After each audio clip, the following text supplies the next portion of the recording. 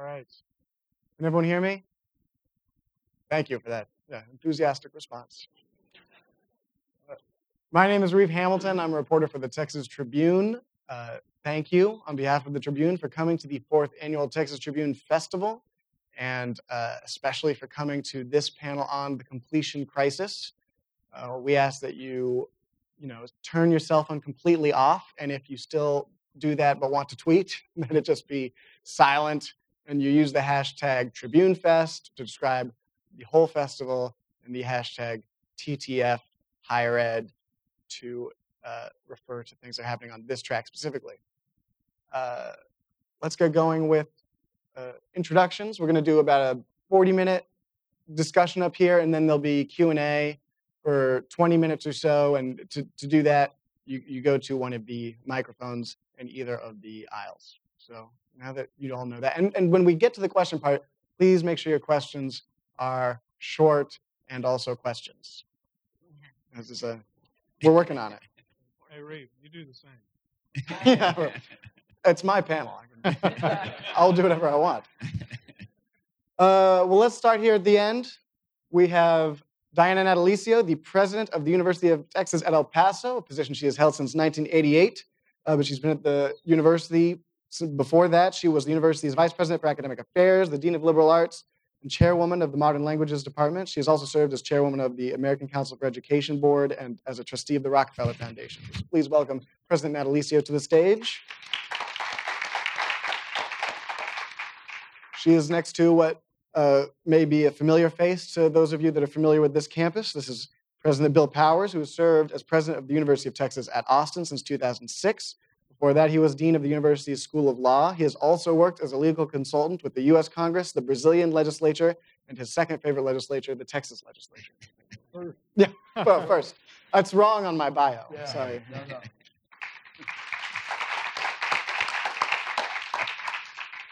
Next to him, we have Brian McCall, who is the chancellor of the Texas State University System. He's held that position since 2010.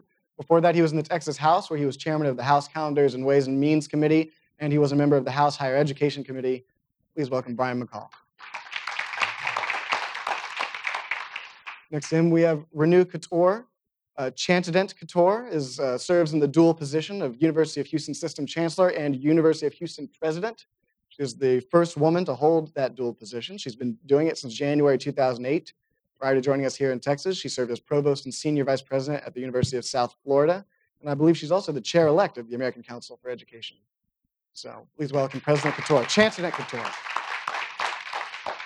And then finally, we have Dan Branch, who is a state representative from District 108 in the Texas House. He has been representing that district since 2003, and he is the chairman of the House Higher Education Committee, and he also serves on the Calendars and Pensions Committee.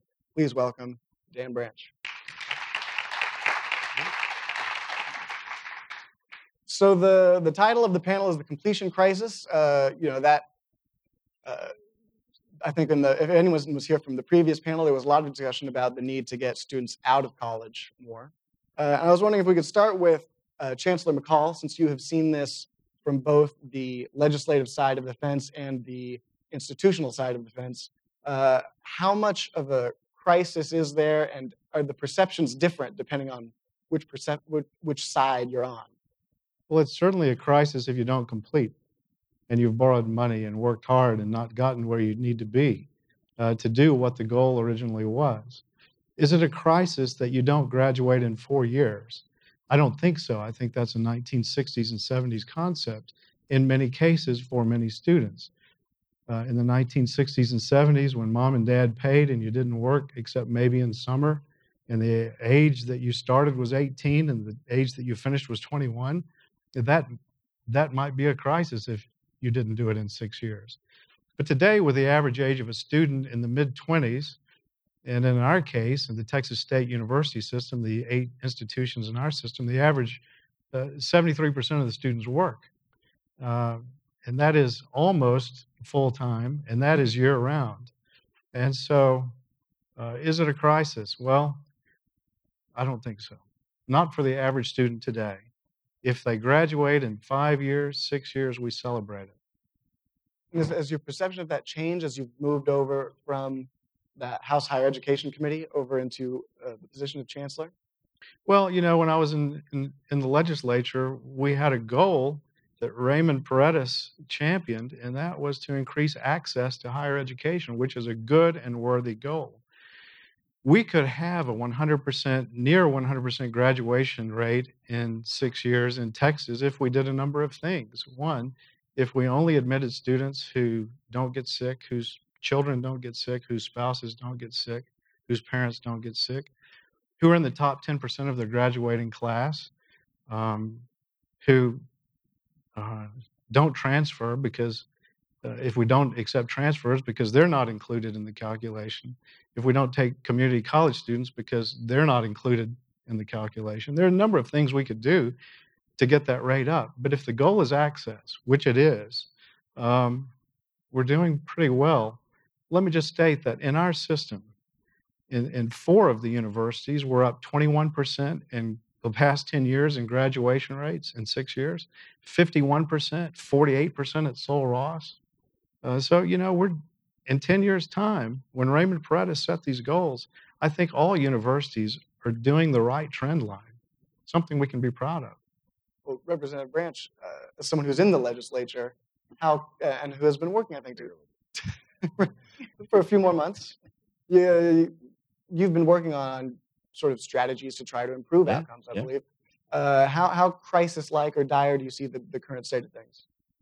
Well, I think it's I guess it's glass half empty, glass half full. When I first came in, I think we had 1 million around about in 2003. I think we had about 1.2 million in our higher education system, including our community colleges, and now we're north of 1.6 million. So 50% type increases are that's a really good thing. So I think if you look at all our indices, our closing the gaps, our commissioners here in the audience, and we've worked hard and we're way ahead on completions, but that was sort of getting back to average.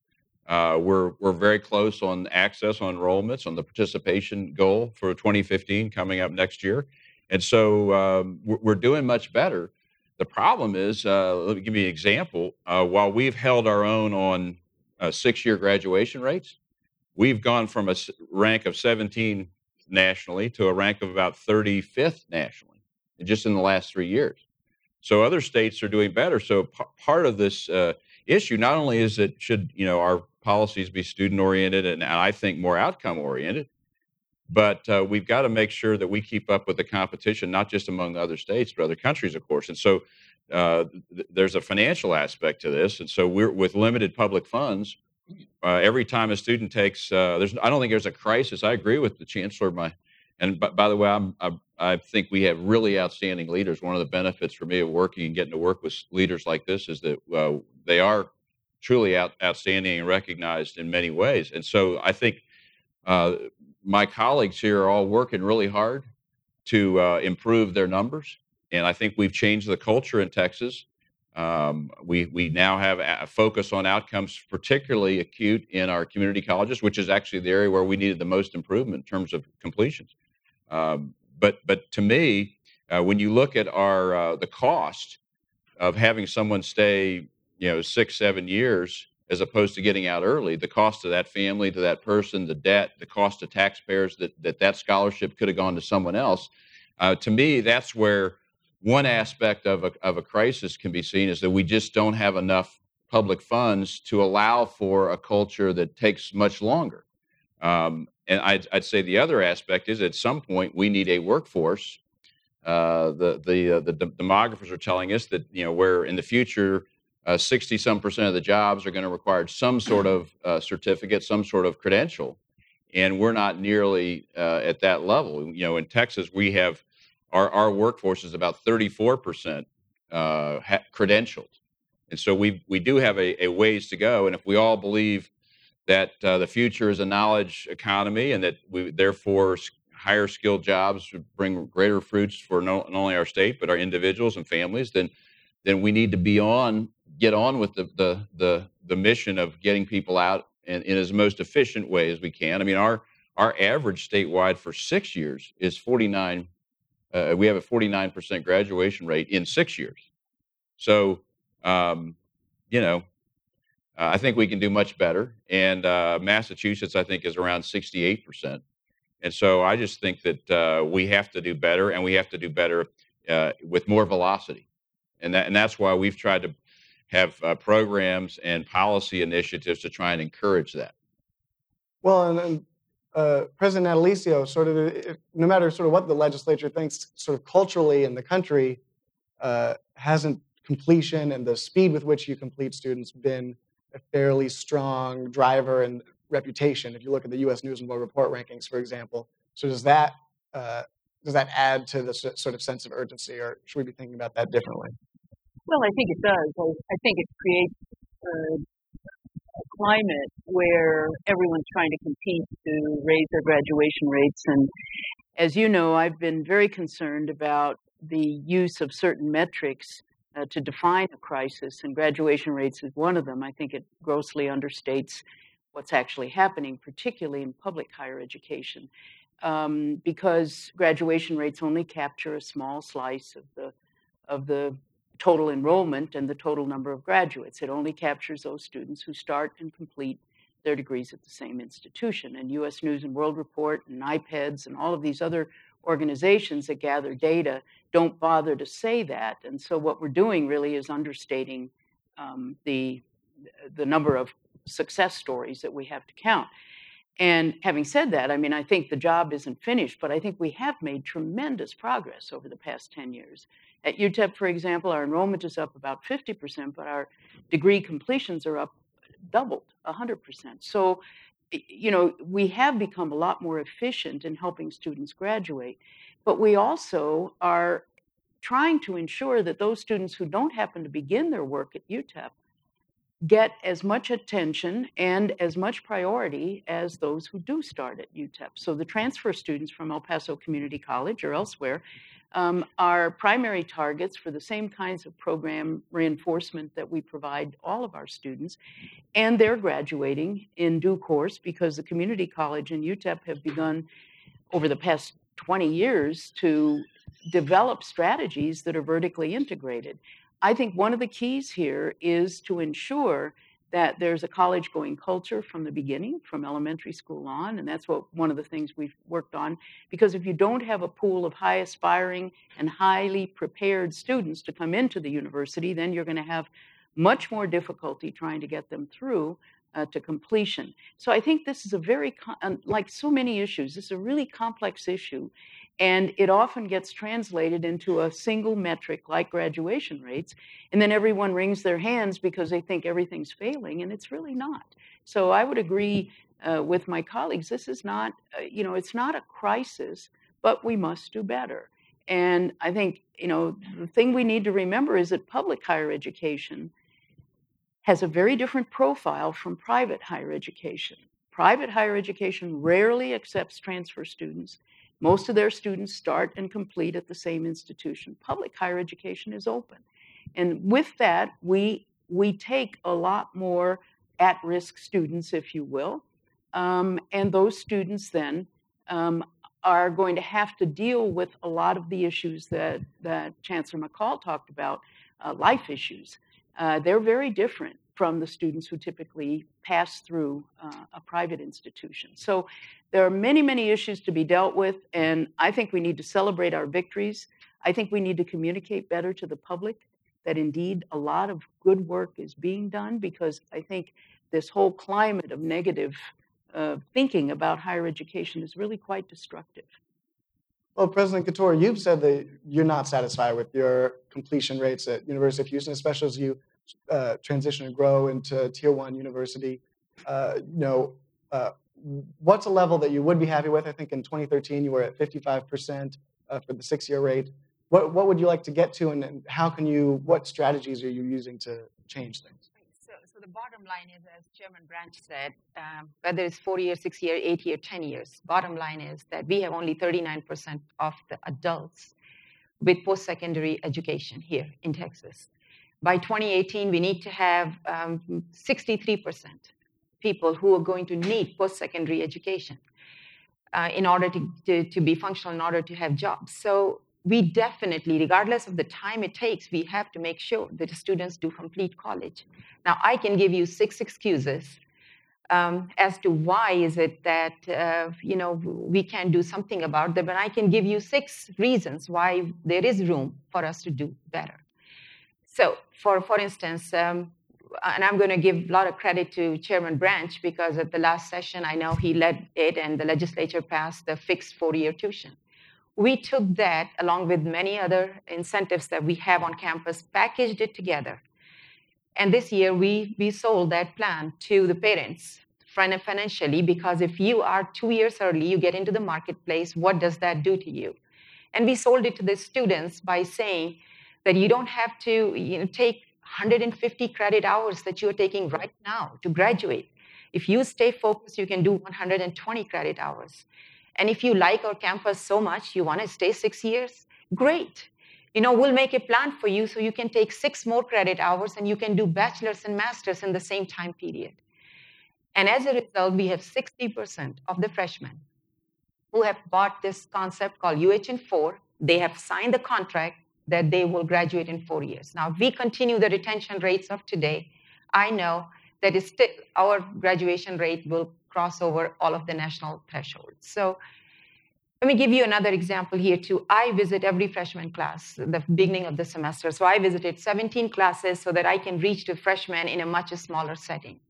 And I asked them, I say, is there anybody here who has come with a plan saying that I'm going to go to University of Houston, have fun, go to parties, and will drop out?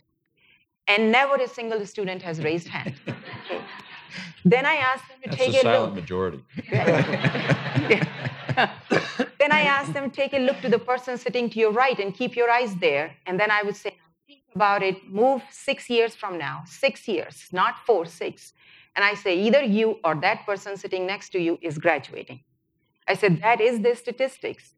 I said, but you can do some things and I can do something. And let's talk about it and let's make a pact today that you will not drop out from here. And one of the things I do is I give them my personal email and I say, before you even think about dropping out, call me, because so that we can figure it out, what is it and how we can keep you here. And the reason I do it is because there is an issue about expectations too. And I think President Natalicio mentioned that we have to create that expectation. And I think that is part of it. But the part of it is also income, educational background. We know all of those factors are there. But even after you take all other factors out, I think there is still institutional inefficiency, institutional cultural paradigm, I think institutional commitment, that there is a room for us to do more. So my message to my faculty and staff has been, we're doing great, but how is it possible that individually we can do great and collectively we can be mediocre? So let's make sure that we finish that gap, get at least to the national average, and then we start talking about other things, because we are serving 2 populations and we have to serve both of them. 18 years old, who come to the campus and who want to graduate, who are focused because they're full-time. 96% of our students are full-time. Now, of course, some things will go wrong, that's fine, but then we are also serving, being in a cosmopolitan city, we are serving the population who wants to access institution at any given time. And we have to serve both of them, and we have to make sure that there is a pathway to completion, not just access to both of those populations. Well, and sort of getting back to a point that Chancellor McCall was making earlier is, one of the seemingly easier ways to get both of those students that are looking to their left and their right out is just change who the students are, right? I mean, how do you make dramatic change without changing the culture or the type of students you're serving? Which is something I know you're trying to do. Right. Well, you cannot. I mean, one of the bottom line and one of the fundamental principles of American higher education, and I have been in other higher education systems, is that we commit to provide access to anybody at any point in time with any kind of aptitude that they come. As long as I say you have fire in your belly, you're welcome to come to our campus. And we graduate the same time, 86-year-old and a 17-year-old, So that's the beauty of public higher education, and we committed to that.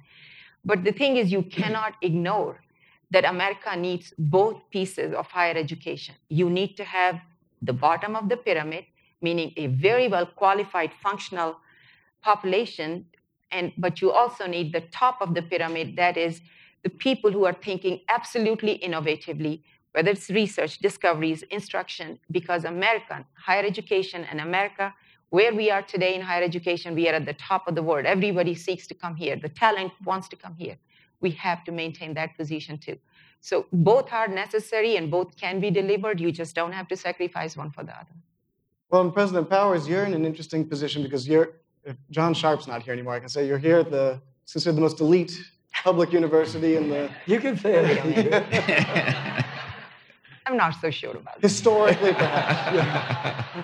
And yet you've committed to about a little more than half of the students here graduate in 4 years, and you have said that you would like to get that up to 70% by 2017, which with you're taking in the top 7% of the state's high school graduates. With that population, how can you tweak it that much in that short amount of time? Or is that actually a doable goal?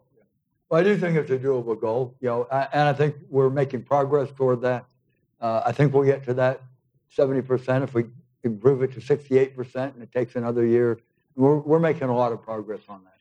I would say a lot has been said that I think is very sound and that I agree with. I do think there are really two issues going on, and our situation faces one of them, but the completions, I think, is a crisis.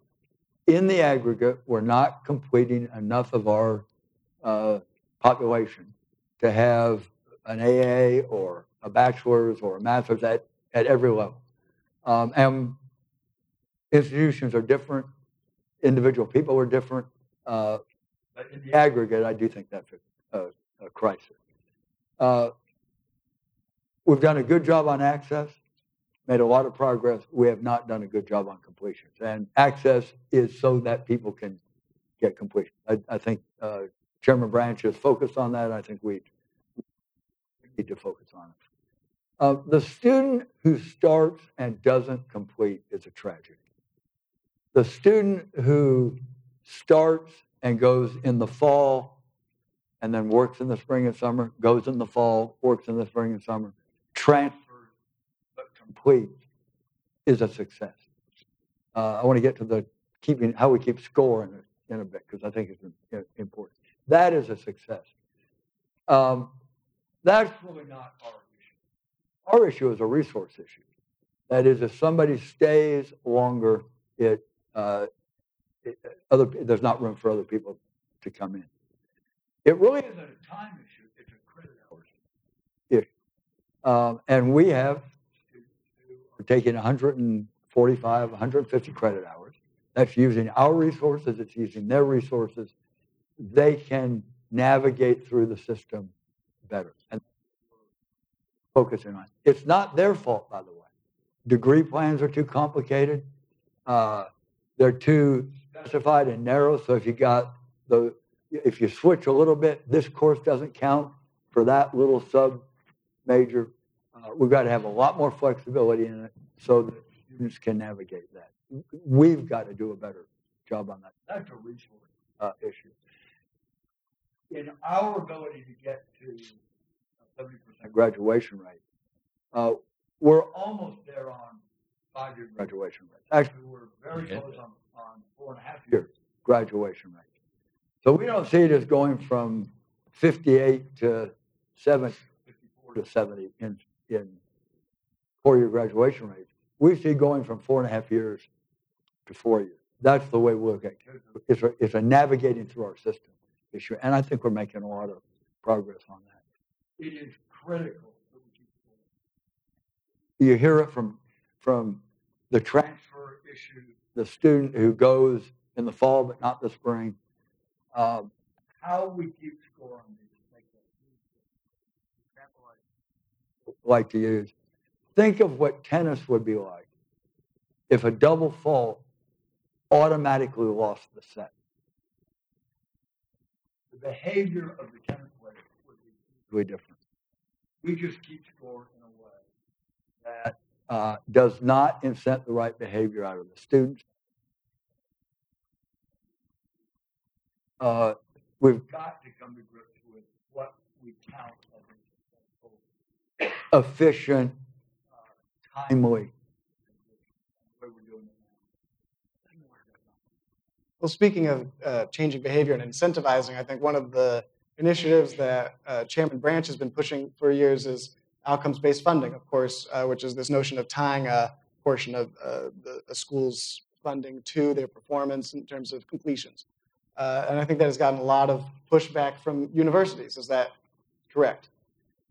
Well, let me put it this way. I think 19 states now have outcomes-based funding, some sort of outcomes, and we've been. I think we've all worked together to try and, I think we're changing a culture here in Texas, and so that takes a little bit of time, and that's not an excuse. It's just we're moving in that direction, and we did have some success with our Texas State Technical College system. It's now gone to completely 100% based on outcomes, and it's funded by if you get a successful outcome and a student in the workplace. Our community college system, which is the largest, over 50 systems, over 80 campuses, more than half of our 1.6 million students, they are now 10% of their funding with a series of metrics that they came and agreed upon. Completion at a certain point along the way, full completion at the associate's degree, various metrics that are now their funding. And we've had testimony before the commissioner and the coordinating board and for our committee that this is going well. I mean, it's being adopted readily. And so I expect that the trend will continue. With the 4 years, we didn't get that accomplished. We did get it in the base budget, at least as an option. And then ultimately there was the pushback in the appropriations process. I'm hopeful that we'll maybe tweak the metrics, and that some of my colleagues here on this panel will help be champions for that in the coming session to get that done. I mean, I think we all agree that at the end of the day, as President Powers said, we do have to have these completions. I mean, that's the success story. And while partial education, there's value to that, it's harder to measure. And so in a society where you do have to measure with limited resources, then we do have to show efficacy, and the way you do that is a credential. And of course, you have to maintain your quality. This all presumes quality within the process, but the quantitative analysis is that we need more credentials, as President Chancellor Couture has said. And so we have to have some of the funding, the incentive, as President Powers said about tennis. I think when you change the incentive, the behavior tends to change. And so we're trying to do that without unintended consequences, but have people say, hey, it's not just about the 12th day of classes and how many derrieres, with all due respect to our college students, how many people show up at the 12th day of class. What really matters is, did they walk across the stage at this tremendous ceremony that UT has here every May? That's a fabulous celebration of the completions at this, one of our flagship campuses. Well, maybe to the institutional leaders, President Natalicio, have you seen a workable model for outcomes-based funding that you think would be actually accomplish the goals it's setting out to accomplish? Well, I very much believe in creating incentives, but I think the critical point here again is what are the metrics that you're going to use to determine those incentives, because the unintended consequences are often very serious. One of the things that clearly can help you improve your graduation rate is not to admit any students who are viewed as at risk. So you eliminate all the students whose profiles don't fit the kind of traditional completers.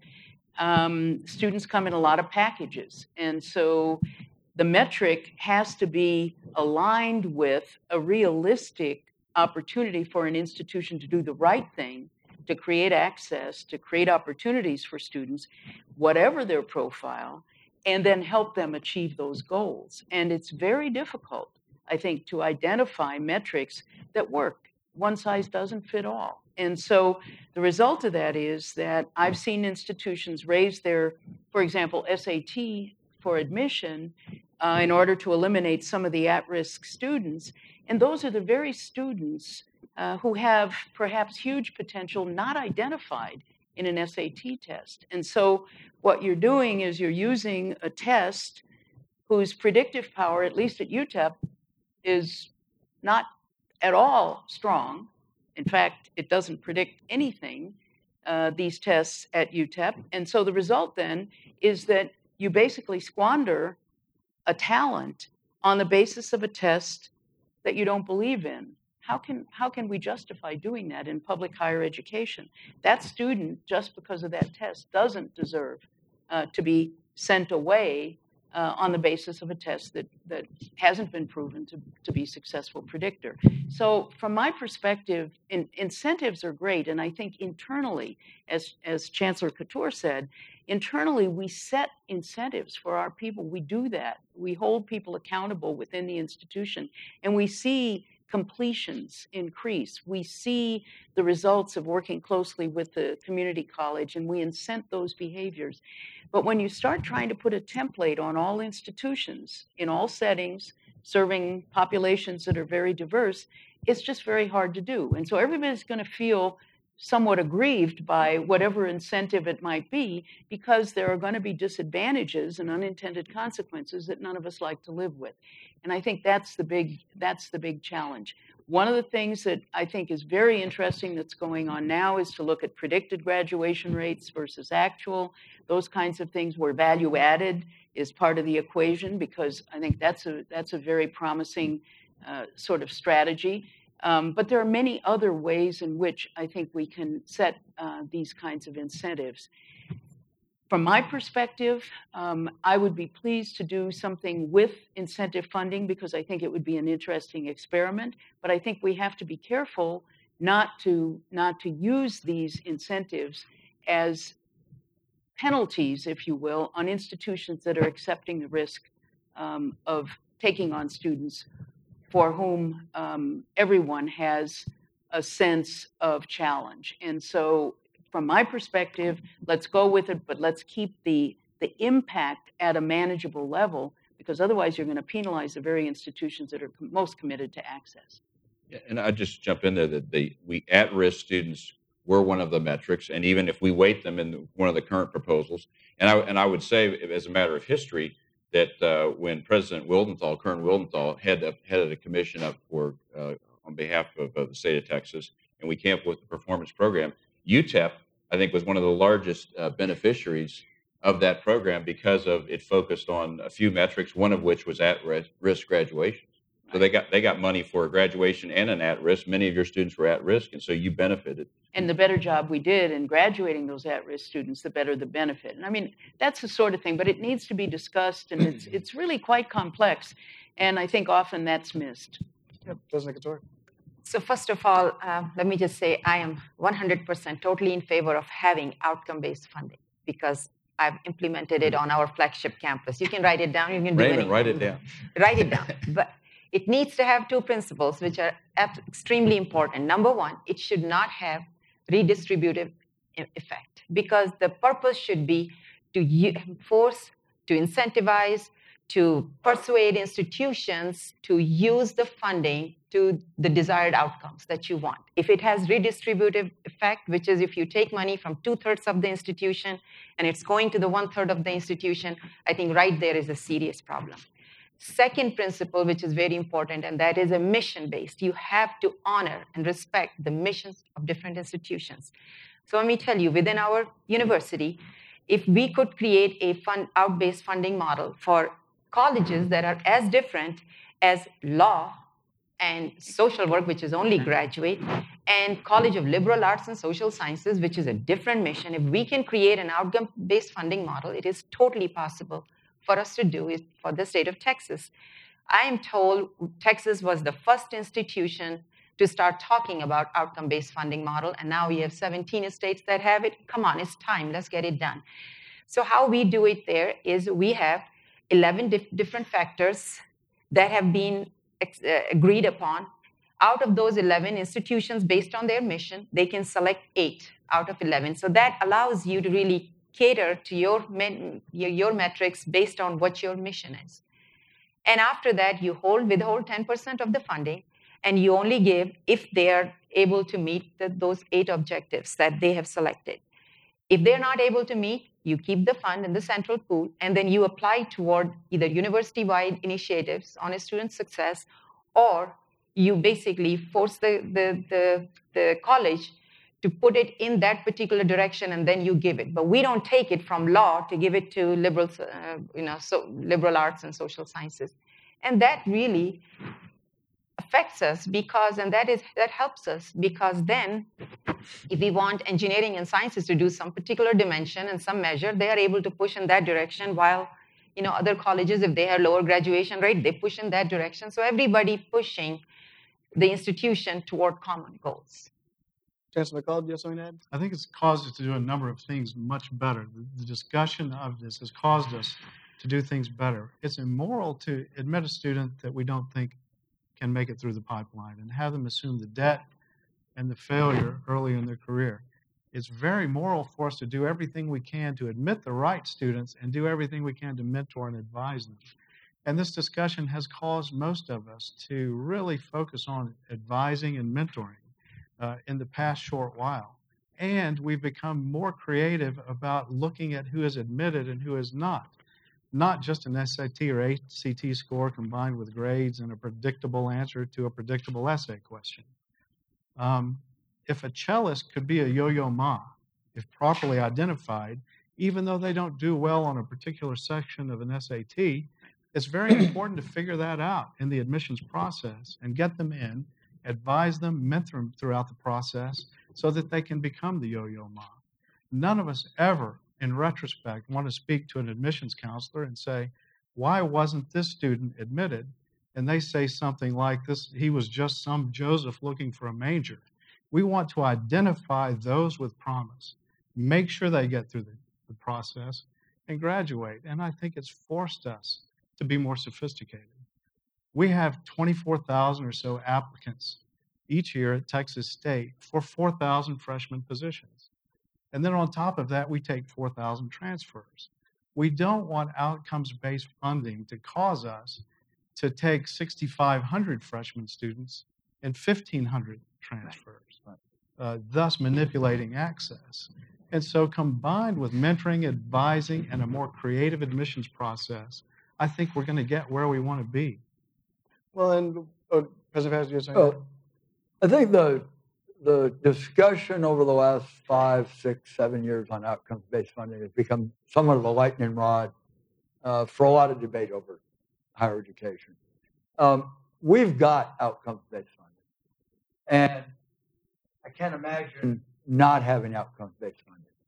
TxDOT comes for funding and doesn't build any roads or repair any roads. We're going to say, where's the money going? We get money, and we're not going to educate any students. We've got to have outcomes-based funding. Every bit of funding is going to be outcomes-based funding. Right now, the outcomes and the measurements are student credit hours, weighted student credit hours, uniformly across the state without looking to mission. To me, the issue is getting the right weight without having these unintended consequences. The access completions is probably the most serious of those. Whatever outcomes-based funding we have has to take into account we need to take risks on students and not just say, well, this one is going to be a better bet for us financially because we know they're going to make it. And we've been going through that debate. I think we've made a lot of progress. Chairman's letter, there's been a lot of buy-in, but also debate about that. It's getting the right score going to be important. I think there are two things about the whole funding model, outcomes-based funding. They've both been mentioned, but I'd emphasize. One is we look at the criteria, but they're the same for every institution without looking at mission. The Chancellor mentioned that a moment ago. I think that is a huge problem, the homogenization of our approaches within systems, within the state, and it's very difficult to granulate that. It's easier to have a homogenized system.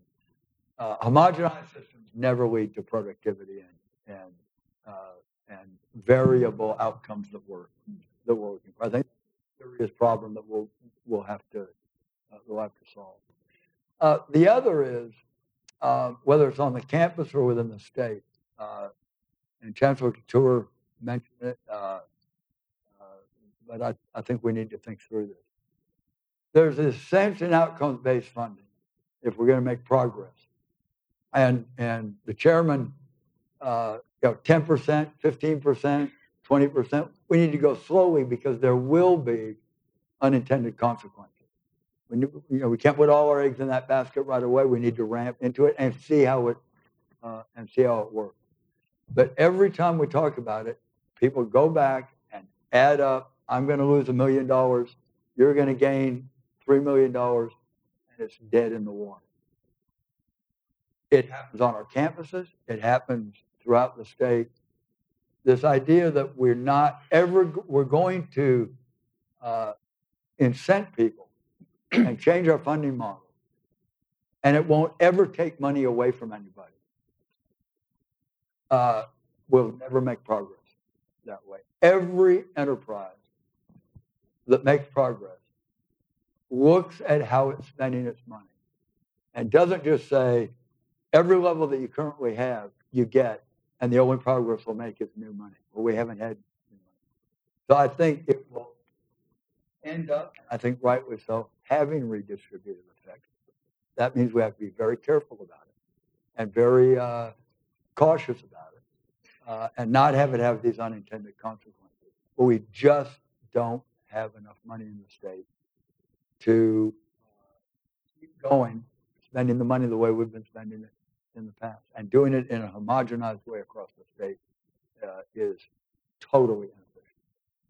Well, I just wanted to add one point of context, and that is, let's remember that this whole conversation about incentive funding has been occurring at a time when state appropriations were declining.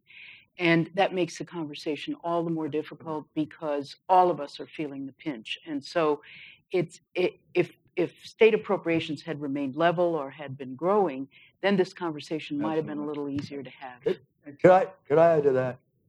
There's a sense that, if we just do it differently, we can avoid having to invest in higher education or public education, for that matter. Texas, of the leading states, invests a much lower percentage of its GDP in higher education. We're not going to compete in the long run if we continue to do that. The American Academy of Arts and Sciences just came out with a study. The U.S. in 20 years has gone from second in the world in R&D expenditures to 10th in the world. None of this is going to substitute if people think higher education and public education are important for the future, and I do. We are going to have to.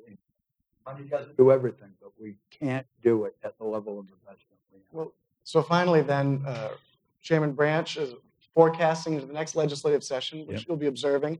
Do you expect an influx of cash for the universities, or will they at least get their bonds for campus construction projects, which they haven't gotten since 2006? Yeah, predicting what the Texas legislature will do is a risky business. So I think I'll leave that for others. I do think there are some facts in place. We're going to have some changes in the Senate, obviously a new lieutenant governor and some many new senators, a slight change in sort of the party alignment there, looks like.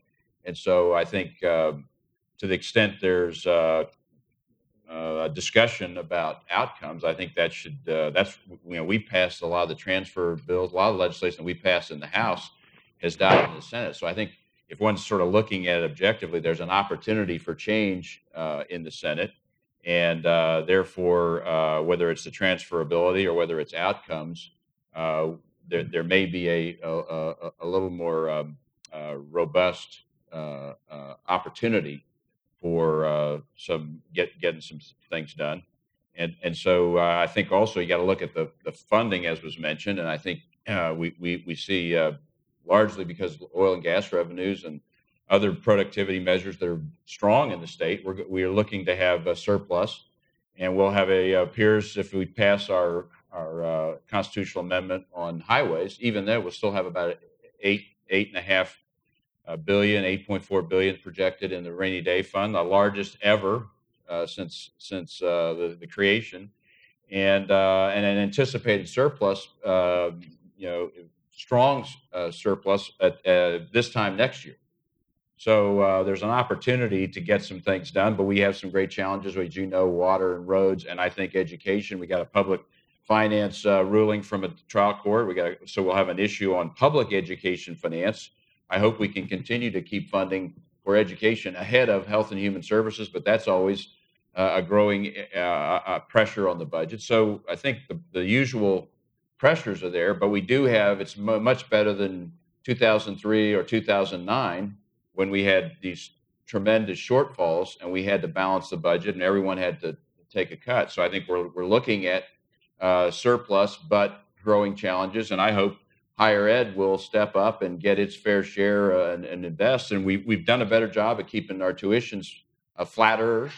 And so I think there's been pressure there because, someone could argue, well, we haven't put as much in, but the tuition has gone up dramatically. So there's a tension there in trying to get the most for the tuition dollar and the state investment. So on that vaguely hopeful note, we'll turn this over to Q&A. So if you have questions, feel free to line up at the mics. Please identify yourself and ask one short question. Well, good morning.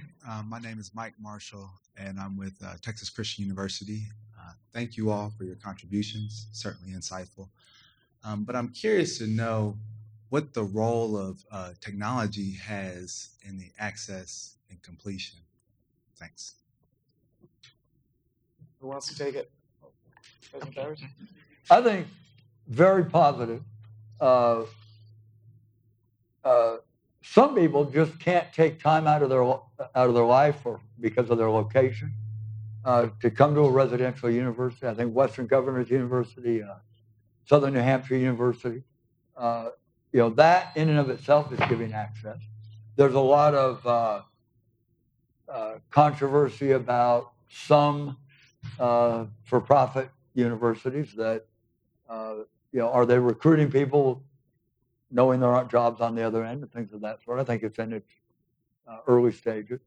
I think at residential universities, flipped classrooms and giving students experiences off the campus and sort of wrapping them with technology. I think, we're working through those. It's not just taping lectures so people don't have to get out of their dorm room. A lot of it's very interactive. I think it's a positive sign. It's not going to replace, in my view, or ought to replace, the sort of interaction that goes on in a lot of classes. But there's 120 hours. It doesn't have to be that every class is the same. I think technology is a plus. We're learning how to use it. May I also just add, it's a great tool for those who didn't complete. They may have 70 hours. They want to finish the degree, but because of life, it's a good way for them to do it. I would just add that I'm very enthusiastic about technology because I think it really does level the playing field for a lot of people who might not otherwise have access. But I think the one thing we need to be very careful about is that it is not to be viewed as a low-cost solution for low-income students to just go to a storefront and get some courses at a computer. There's been a lot of discussion about that sort of thing, and that really is something that I think will cheat a group of people who have been historically undereducated, and we've got to work really, really hard to ensure that technology becomes a force for them rather than just a way of giving them a certificate that may not be of value. Let's turn it over to the next question over here. Okay. My name is Maria Garnett. I work as a researcher here in Austin. And I have a question about student support services. And you, Chancellor McCall, talked about advising and mentoring as a really important tool for helping students succeed. But with a lot of the talk in the policy realm about administrative bloat and things like that, I was just wondering if any of you could speak to which student services in particular have been most effective in helping to get at-risk students to graduate, and how do you keep track of those outcomes at an institutional level? So let me take that one. Every way you can support the students is really very helpful. But it's not just about providing a support service, it's also having the cultural and paradigm on institution. What does that mean? For instance, you can have an advisor. If the advisor sees her or his job to be in office for 5 hours or 10 hours or the whole time and seeing how many people they see, they'll do a phenomenal job without moving the needle. However, If the job is really to make sure that his students coming back, that they are retained, that they are persistent, then the advisor may use chat room, may call, may have the student come in here. So it's not process, it becomes the goal. I think the institutions have to become obsessed with the goal of completion of college, not necessarily obsessed with strategies particularly or pieces. So all of the residence halls that we built now, for instance, we have faculty living in those residence halls with the students. We have the classrooms there, we have free tutorials there. You can come 10 o'clock and you can do. And guess what? The students who are more at risk really have showing phenomenal success, living there with the GPA, with the progression toward it. So there are probably 20 strategies. I mean, don't they say I'm a vegetarian? I shouldn't say that, but I mean, there are 9 ways to kill a cat. And if you, or skin a cat or whatever that is, but the bottom, okay, whatever. It depends on what the goal is. Okay, so the bottom line is, if the institution commits to really getting that student success as a no excuse priority, and everybody buys into it, you will find one way or another to really get to that. I would just add one thing: engaged faculty. Faculty who understand the mission of the institution and the importance of supporting student success. Go over here. Hi, I'm Renee. I'm from Houston, Texas Sugar Land, and I'm a parent of 2 children in college right now. My oldest son is a junior at University of Houston, and he's having a great experience. And both kids were capped at UT, which I understand that. And I've exported my youngest son. He's a freshman in NYU in Shanghai. Another conversation. But for my older son, U of H, he did get a little scholarship, which is wonderful. But, he has the GPA. You have to take 15 hours every semester. You have to complete in 4 years. How can you relate that or realign the scholarships to fit the current state where I just heard each of you say it's like 4 to 6 years, 4.5, 5 years. So my question is scholarship to the current.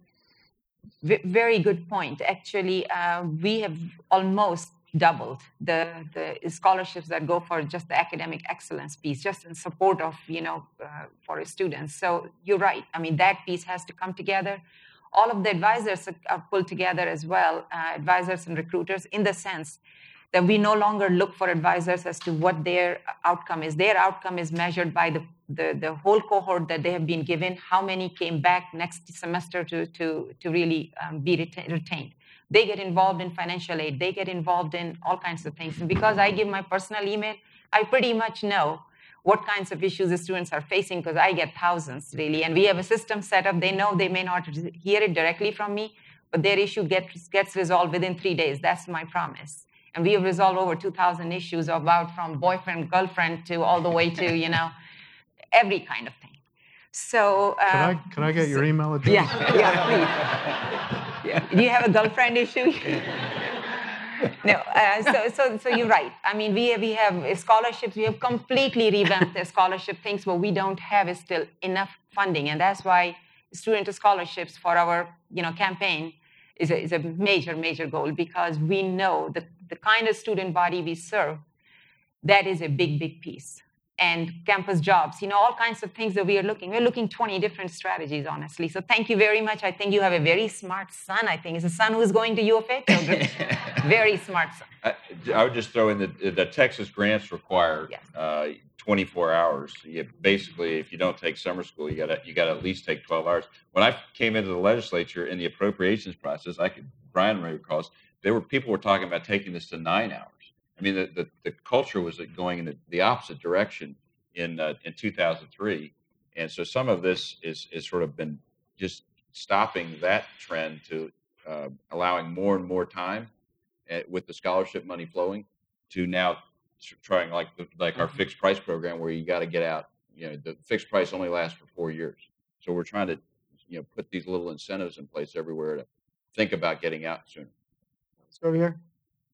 Hi, my name's Alexandra Waldman. I'm a graduate student here at UT Austin, and I've actually worked as a TA during my graduate school here, and I wanted to ask you guys about mentoring and guidance for undergraduate students, because from what I've heard with my interaction and from personal experience is that the students aren't receiving the kind of guidance they need. They're sometimes not sure about what classes they need to take, or they're not sure about what order they have to take the classes in, and things won't be offered in fall or spring or summer, and they get off of their schedule. Or sometimes they take too many hard courses at the same time, and it's something that with a meeting with an advisor who's knowledgeable about the program could have warned them about. And then they're overloaded, they're not doing well in either class, and then they have to drop one, and it ruins their whole process of being able to graduate on time. So basically, I'm asking, could you talk a little bit about how students could get better guidance to stay on track so these things don't happen? Well, I can say that issue has, when we set the goal of graduation rates, which is really helping students through the pathway, that has been over the last 2 years, 3 years, the focus. So just for example, when we have orientation, there are a lot of things we need to orient people on, but nothing more than this kind of mindset, and give them pathways and good advice on if you make a change in your sophomore year, you should have done this, and you should do this in your freshman year so you have more options in your sophomore year. I think this is the focus that is, yes, it's mentoring, and we need to do that as well. The student that has the problem, they're struggling, and we help them, and those programs are critically important. But the kind of roadmap advice that you're talking about, I think,